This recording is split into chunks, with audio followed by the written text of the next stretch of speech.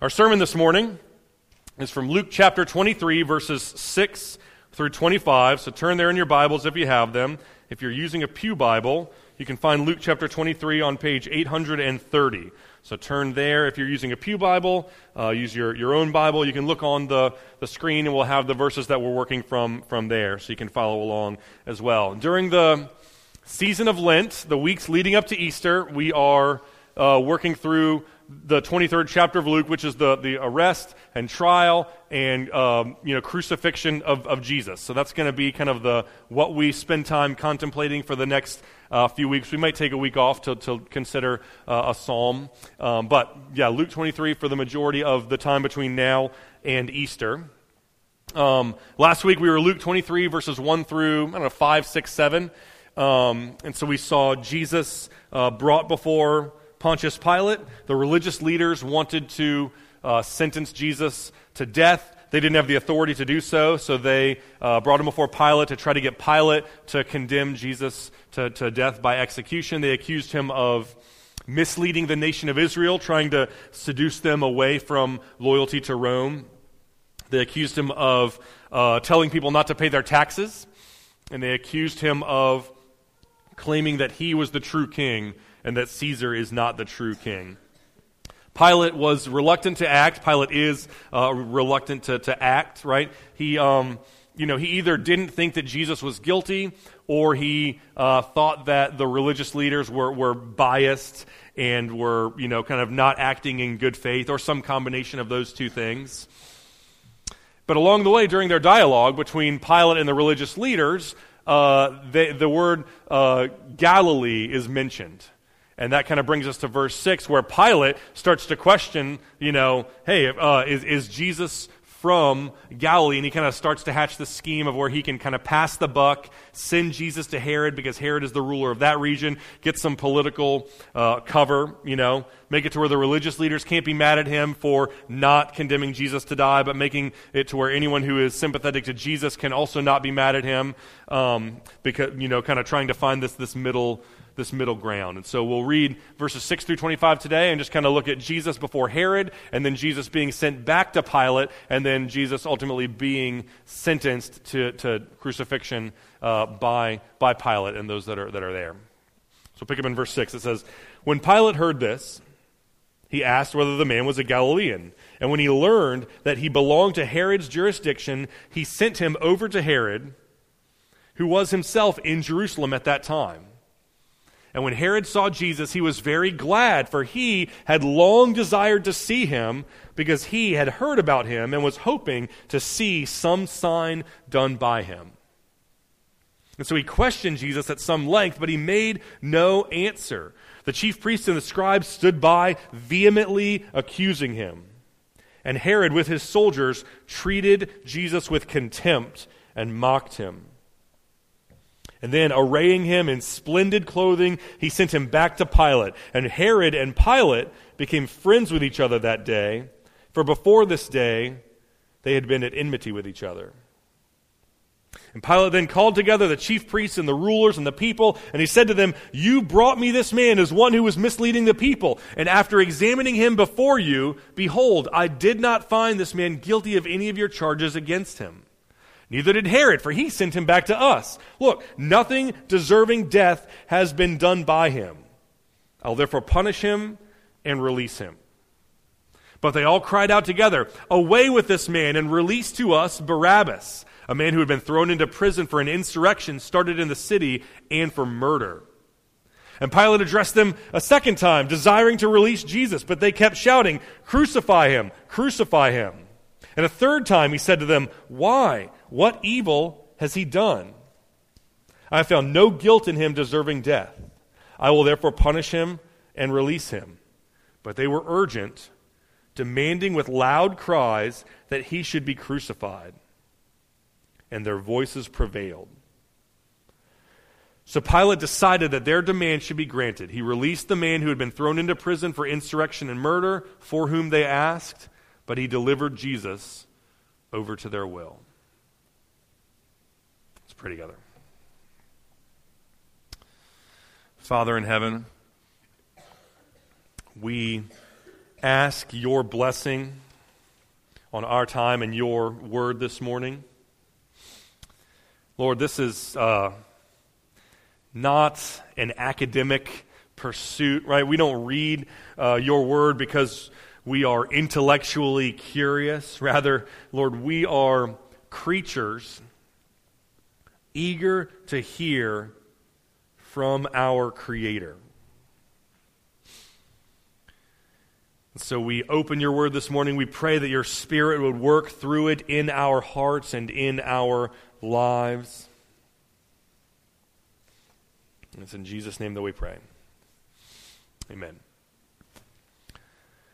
All right, verse 6. When Pilate heard this, he asked whether he was a Galilean. When he learned that he was in Herod's jurisdiction, he sent him to Herod, who was himself in Jerusalem at that time. Right, Jesus has stood on trial now in front of Caiaphas, the high priest of Israel, kind of a religious trial. He stood trial in front of Pilate, the governor of Judea in southern Israel. Now he's going to his third trial in front of Herod, the governor of Galilee, northern Israel. We established last week that Pilate was a bad guy. He was had a bad reputation. He was brutal. He was oppressive. He was violent. Herod is no different. This is Herod Antipas that's in view here. He's the son of Herod the Great, who we see in the birth narratives in the beginning of Matthew.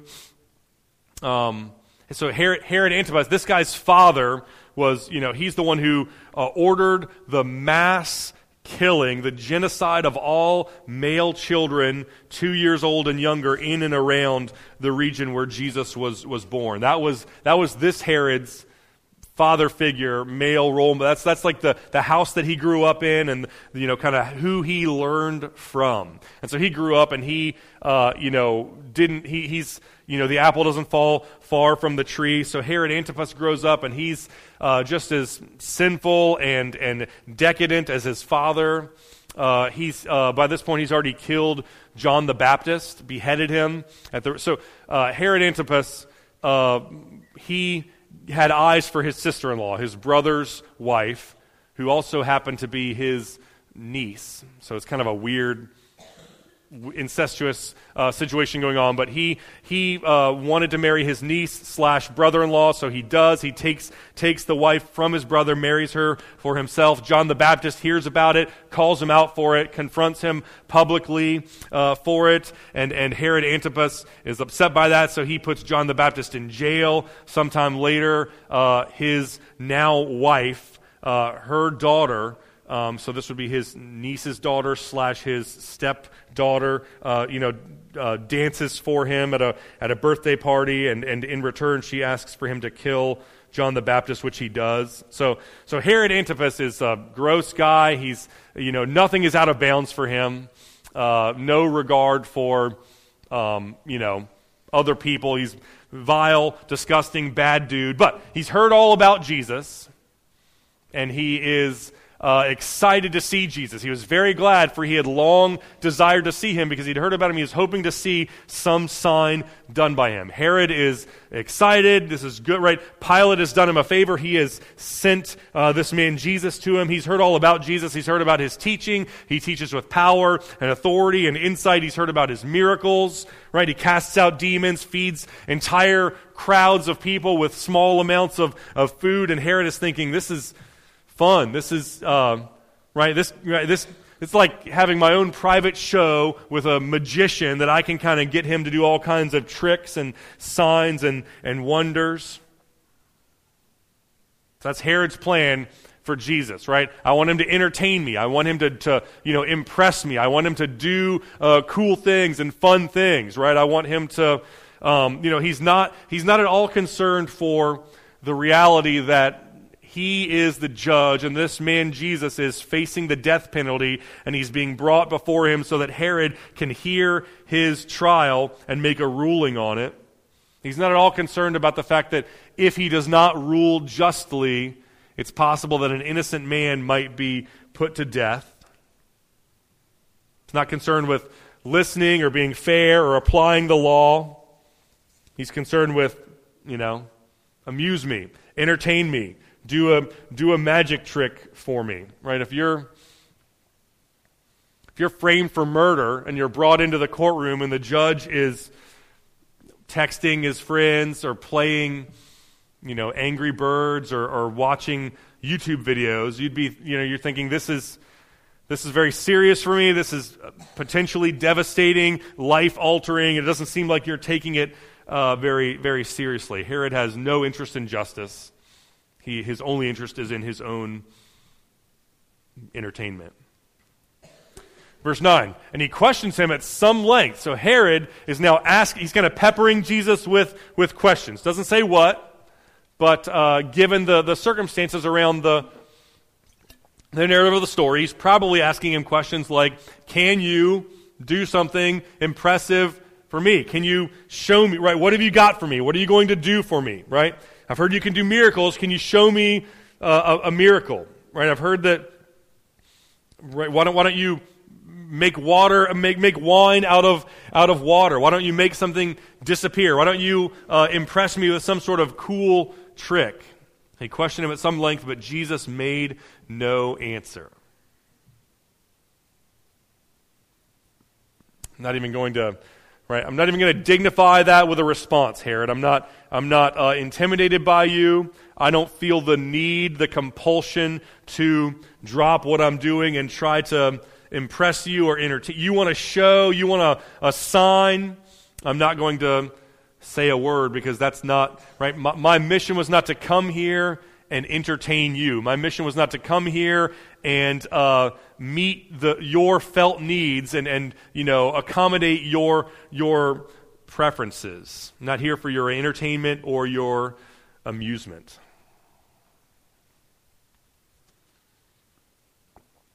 Which, if I'm honest, is a little convicting, right? It's convicting to consider how often I think about God or spiritual things or the church and consider them to be something that are at my disposal for my amusement, for my entertainment. We live in a world that is obsessed with entertainment. Looked up some stats this week. The average person watches over 3 hours of television a day. The average person uses their phone for over 6 hours a day. They all have a bajillion subscriptions to a bajillion different services that pipe all different kinds of TV shows and songs and everything else right into. One comedian said, it's like we went to the phone company and we're like, hey, I want you to put all of my music that I have, the entire, rack of CDs that I have, records, put all of that into my phone so I can listen to all of it whenever I want. And the phone company was like, man, that's a pretty tall order. It's a small phone. It's a lot of music. We'll get to work on it. We'll see what we can do. And then we came back and we're like, wait, did I say all my music? I meant all the music. All of them, every song that's ever been written and recorded in the entire world, I want instant access to that on my phone all of the time. Throw in all the movies that have ever been made, all the books that have ever been written. I want everything. We're obsessed with entertainment. We are entertaining ourselves to death. And if we're not careful, we'll bring that same obsession with entertainment, that same mindset into our relationship with God and into our relationship with the church. This Herod-like posture that says, what's in it for me? Entertain me, amuse me. Right? I'll believe in God. I'll go to church as long as it's cool and slick and polished, and the music better sound like U2. The preaching better be like a TED Talk that's like, a little bit, uplifting. I want this kind of coffee. I want this kind of chair. I want to be entertained. I want church to be like Netflix, where it has an algorithm that determines what I like and then gives me what I want before I even know that I want it. That's the spirit of Herod. And that's the posture that Jesus won't even dignify with a response of any kind. And a lot of us treat God that way. A lot of us treat church that way. What's in it for my wife and I? or looking into I've never been a gym membership guy. I like to run, do push-ups, do sit-ups, but I don't like to go to a gym. My biggest issue with gyms is just the whole process. And if you ever tried to get out to cancel a gym membership? I think it's impossible.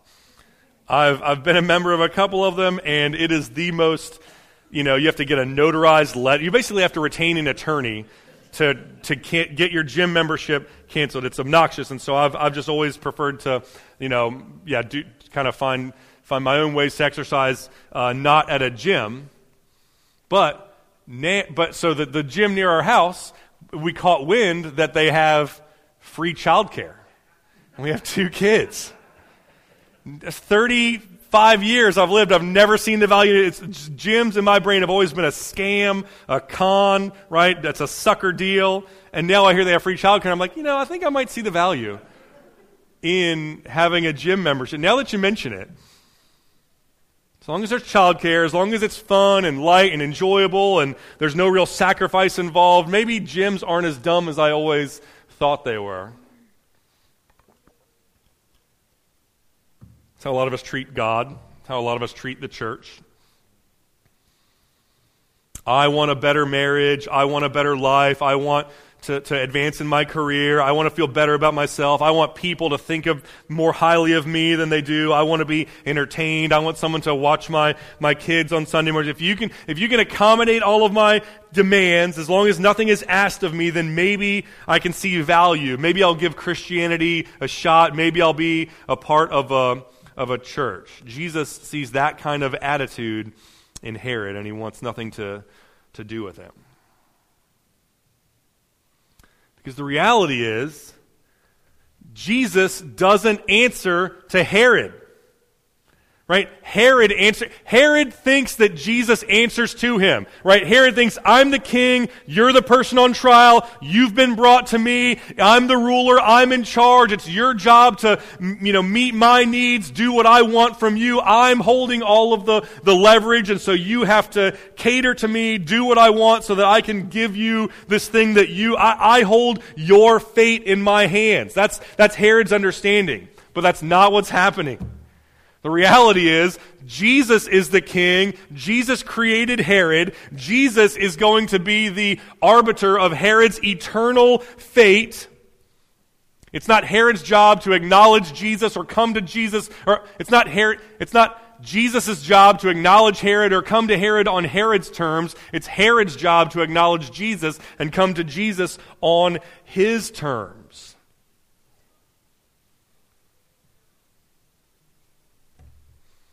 We have a similar posture, right? I'll believe, I might do God the favor of having me believe in him if I can be convinced with enough evidence to my satisfaction, right? If someone can prove to me, to my satisfaction, that the Bible is not sexist or regressive or closed-minded, right? If God comes to me on my terms, then I might do him the favor of believing in him.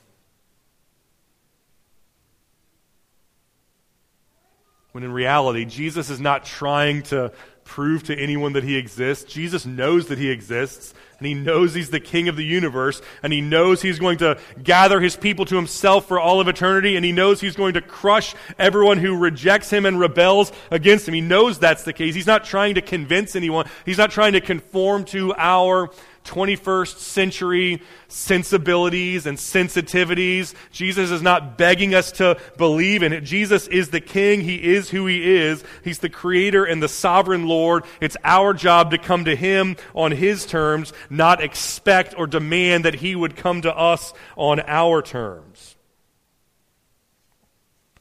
And Jesus is the one who says what the church is and why it exists.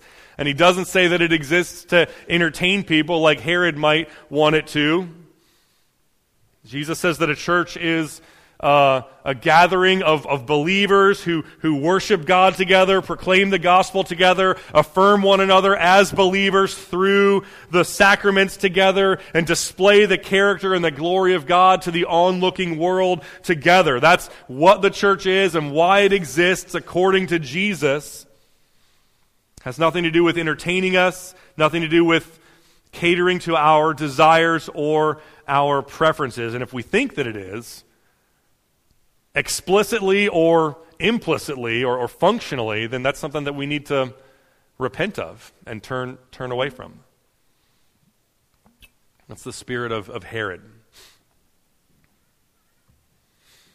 Verse 10, the chief priests and the scribes, they stood by vehemently accusing him, right? So they're still here. They've been here the whole time. Ever since Judas led them to Jesus in the Garden of Gethsemane, they were there. They were there at the home of Caiaphas, the high priest. They're there before Pilate. Now they're here. They're following Jesus from place to place, accusing him with venom and animosity. Verse 11, and Herod and his soldiers treated Jesus with contempt, and they mocked him. Because that's what you do. That's what you do when you don't get your way.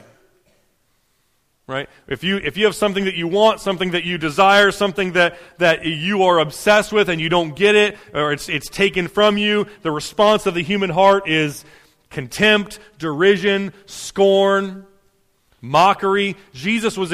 Herod was excited when he heard that Jesus was being brought to him because he wanted to see a sign, wanted to see a miracle. When he doesn't get what he wants, he lashes out, mistreats, and abuses Jesus. That's how the human heart works when it's confronted with idols, right? Idols make all of these promises on the front end and then disappoint and leave us confused and bitter and angry after the fact.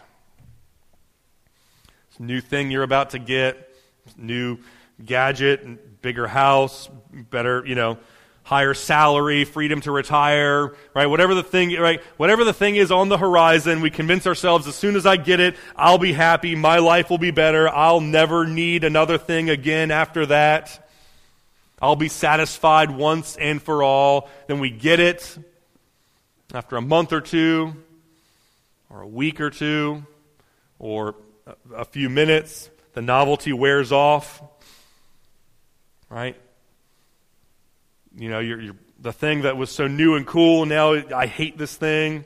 I can't stand this job. This house is too drafty, whatever it is, right? You loved it when you got it. Now you hate it. It promises you the world, convinces you it'll make you happy. Then it lets you down and leaves you feeling empty and guilty and resentful and angry until something else catches your eye, makes the same promises, and then we believe that, and we chase after that until we get it and are let down. It's just this vicious cycle, this vicious treadmill, right? If you give your heart to anything other than Jesus, that's the treadmill that you're running on, is promises, disappointments, anger, right? Discontentment, wash, rinse, and repeat. Worship Jesus, give your heart to Jesus. It's the only thing that will not leave you empty and angry. So Herod didn't have any concern for Jesus. He had concern for his own entertainment, his own amusement. Doesn't get it. He's let down and he's upset. So then he arrays Jesus in splendid clothing and sends him back to Pilate. This is a joke. He's making a joke. He's making sport of Jesus, right? You say that you're a king. You're obviously not. There's only one king in this room, and it's me. So I'm going to make fun of you publicly. I'm going to laugh at you. I'm going to have everyone that's here laugh at you. We're going to send you back to Pilate. And Herod and Pilate became friends that day. For before this day, they had been at enmity with each other. Pilate and Herod, up until this point, were rivals. They were competitors. There's a finite amount of land to rule over. There's a finite amount of resources. There's a finite amount of favor from Caesar. There's a finite amount of upward mobility in our respective careers. And so every inch that he gets is something that I don't. They're fighting with each other. Now they are brought to get right. Now they're thinking, oh, you think that Jesus is a joke and that we should make sport of him publicly? So do I. Right? You don't see yourself as having any responsibility to administer justice rightly? Great, neither do I. Right? You think it's funny to mistreat and abuse the people that we are called to protect and get justice for? So do I. Now they're friends. They were rivals and now they are friends. And now, Jesus is back in front of Pilate, the same guy that Pilate sent him away, because Pilate recognized that it was not politically expedient for him to have to make a ruling on Jesus.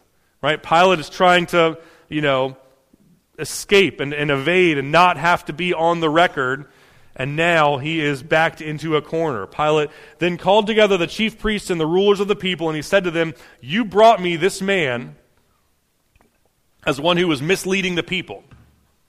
But after examining him before you, behold, I did not find this man guilty of any of your charges against him.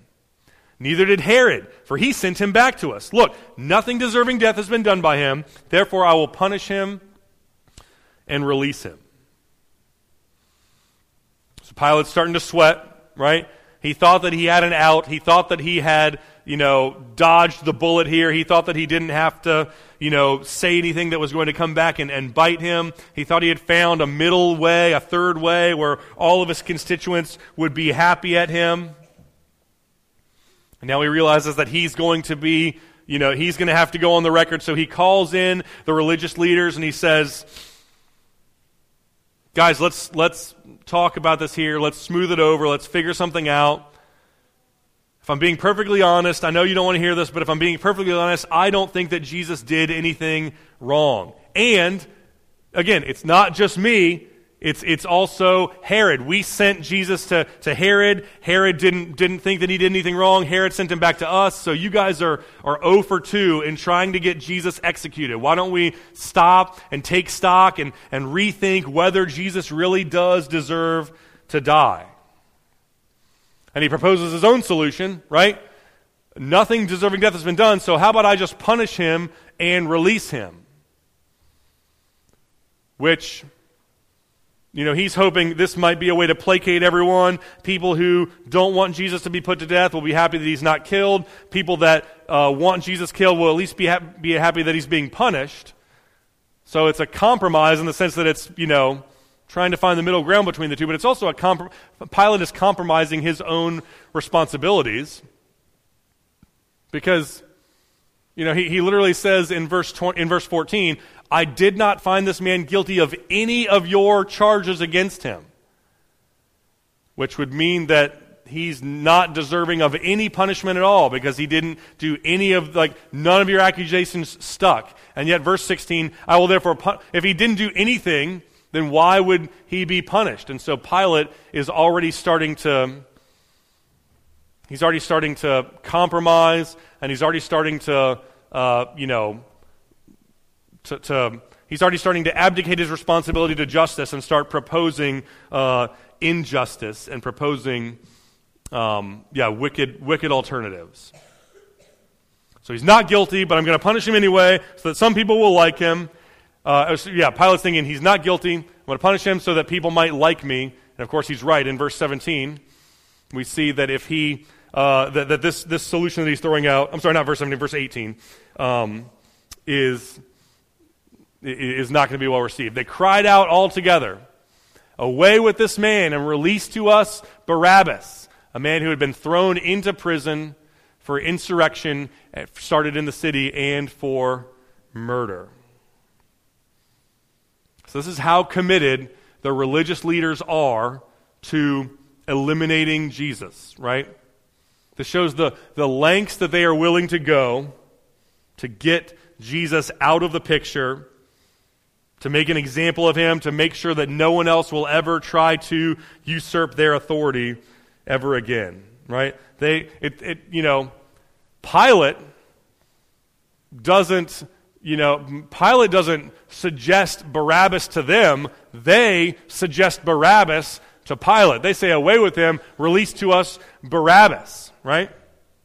This man was in prison, arrested, tried, convicted for insurrection and for murder. Killing someone in an attempt to incite panic and overthrow the government. We have a name for that today. It's called terrorism. Barabbas is a terrorist. And they're saying, we would rather have this guilty, this terrorist who's guilty of murder back out on the streets rather than have Jesus, right? And they know that Barabbas, right, you put him back on the streets, there's a good chance he's going to commit the same crimes again. There's a good chance that releasing Barabbas back out on the street means there's going to be another riot, there's going to be another murder, right? Innocent Israelites are probably going to die because of this decision. They don't care because their like obsession is eliminating Jesus, getting rid of Jesus, putting things back the way they were before Jesus started to upset the apple cart. Verse 20, Pilate addresses them once more, desiring to release Jesus, but they kept shouting, "Crucify him, crucify him." Pilate is saying, even Pilate is scandalized by the bloodlust of the religious leaders, right? Pilate is a Gentile, Roman, pagan governor, member of the aristocracy, the ruling class. This guy, theoretically, Pilate should be the least moral character in the story. The religious leaders, theoretically, should be the most moral. Pilate should be the least, and even Pilate is scandalized by the behavior of the religious leaders. You'd rather have Barabbas? You'd rather have, right? Even I can see that is not only unjust, but it's just foolish.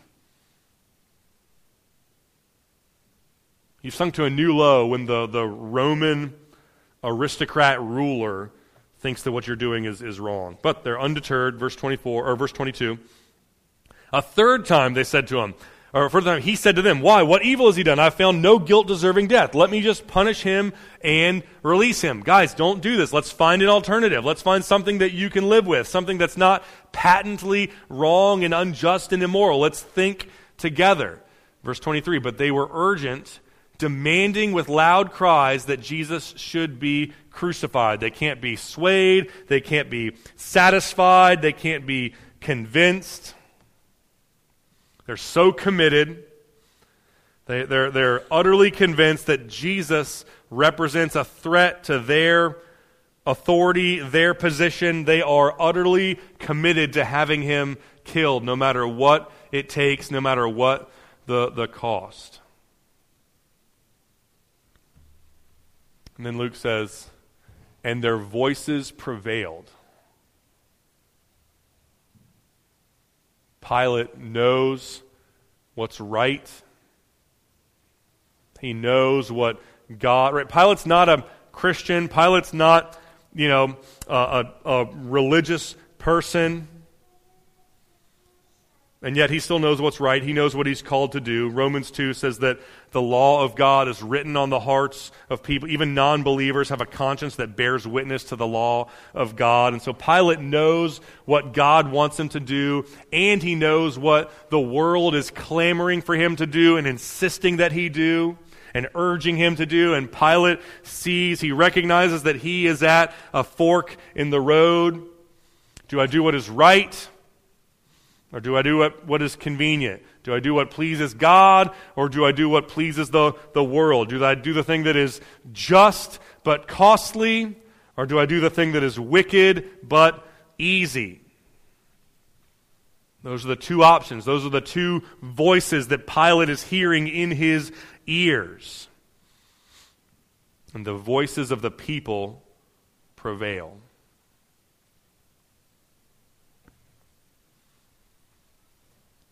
We are all faced with choices from time to time, like Pilate, between what's right and what's easy, between what pleases God and what pleases the world, what's just but costly, but what is rather than what is wicked and easy. The choice between living for the approval of Christ and living for the approval of the world. The choice between engaging in gossip and slander, joining with people who are doing it, or refusing or not being a part of it. The choice between being generous like God has called us to be, and being selfish like the world seems to take it for granted that we will be. The choice between repenting and forgiving and reconciling in the aftermath of conflict, as opposed to the choice of being bitter and vengeful and hostile like the world expects me to be. One of those voices is inevitably going to prevail in our lives, in our hearts. God or self. God or the world. And the only way that we'll listen to God, the only cure for listening to the world instead of God, is to be more concerned about what God thinks of us than we are about what the world thinks of us. To be more desirous of what God can give us than we are desirous of what the world can give us. If we as Christians are going to follow Christ and honor Him as Lord in all of our lives, we have to be ready to lose everything. Jobs, positions, popularity, money, you name it, right? The Christian life is this long journey of knowing God, listening to God, experiencing God with the people of God over decades, so much so that the voice of God starts to prevail over the voice of the world, right? What God is calling us to do starts to prevail over what the world is clamoring for us to do. So we need to stop and take stock and just ask which voice is prevailing in our hearts. Which voice is going to prevail in our hearts? What can we be doing now as the people of God to ensure that the voice of God prevails in our hearts instead of the voice of the world?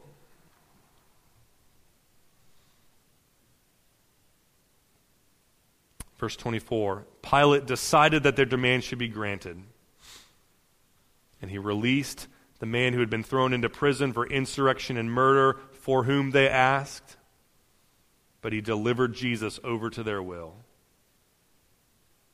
Known murderer, terrorist, arrested, convicted, in prison, is let go. Known innocent man who's brought up on false charges, who's the victim of prosecutorial misconduct, is condemned to die.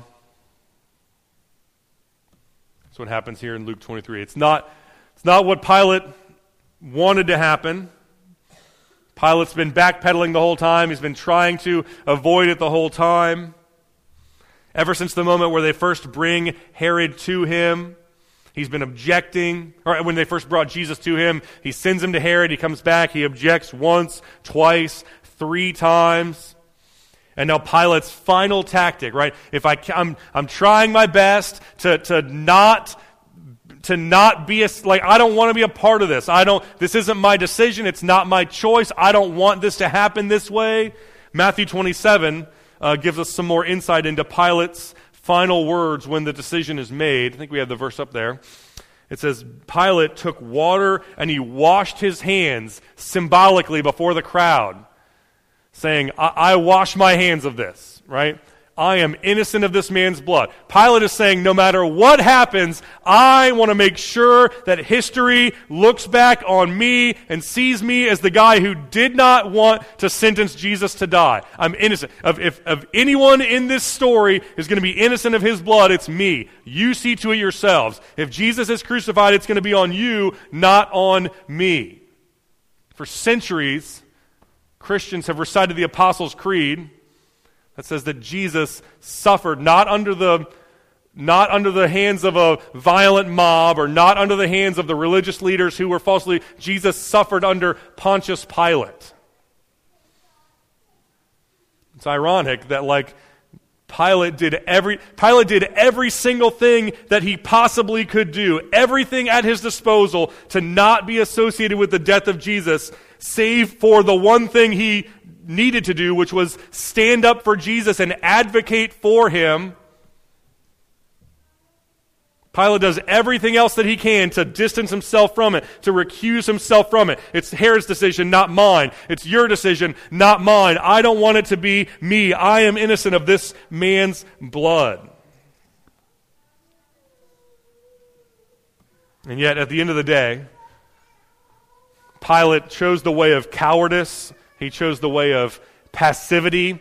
He chose the way of saying, I'm not going to commit one way or the other, so I'll let you do what you want to do. I'm not going to be a part of it. And what we learn from Pilate's example is that kind of passivity and cowardice in the face of sin is just as wicked as overt malice, right? Pilate's thinking, at least I'm not as bad as the murderous, bloodthirsty crowd. I don't necessarily have to stop them. I don't necessarily have to stand up for Jesus as long as I'm just not as bad as them. I mean, if I can choose this middle way, recuse myself, be passive, let them do what they're going to do, as long as I'm not doing it with them, then I'm fine. And what we learn from Pilate is that doing nothing out of fear and self-preservation and passivity is just as bad as the religious leaders and as the crowd themselves.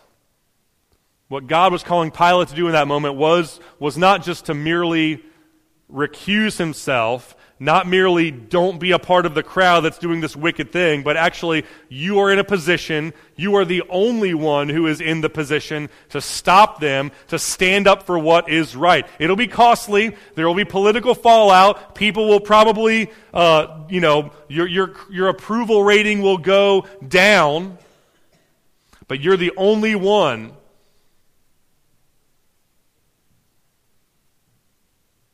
God is not calling us to do nothing in the face of evil. God is calling us to be righteous in the face of evil. God is calling us to advocate for the vulnerable in the face of evil. He's not calling us to take the easy route and simply distance ourselves from sin and wickedness. God is calling us to do the costly, difficult thing of standing up for righteousness and godliness. All through this chapter, the world, in various forms, the world is prioritizing self over God. Religious leaders prioritize their office and their authority and their status ahead of God. Herod prioritizes his entertainment and gratification ahead of God. Pilate puts his popularity and his approval rating ahead of God. And God is calling us to read this and to recognize that sinful impulse in our hearts and to repent of it. To trust in Christ instead of trusting in ourselves. To put God's will above that of our own. To live to please God instead of living to please the world. And to stand up for God in bold obedience rather than shrinking back in fear and passivity and self-preservation. Let's pray together.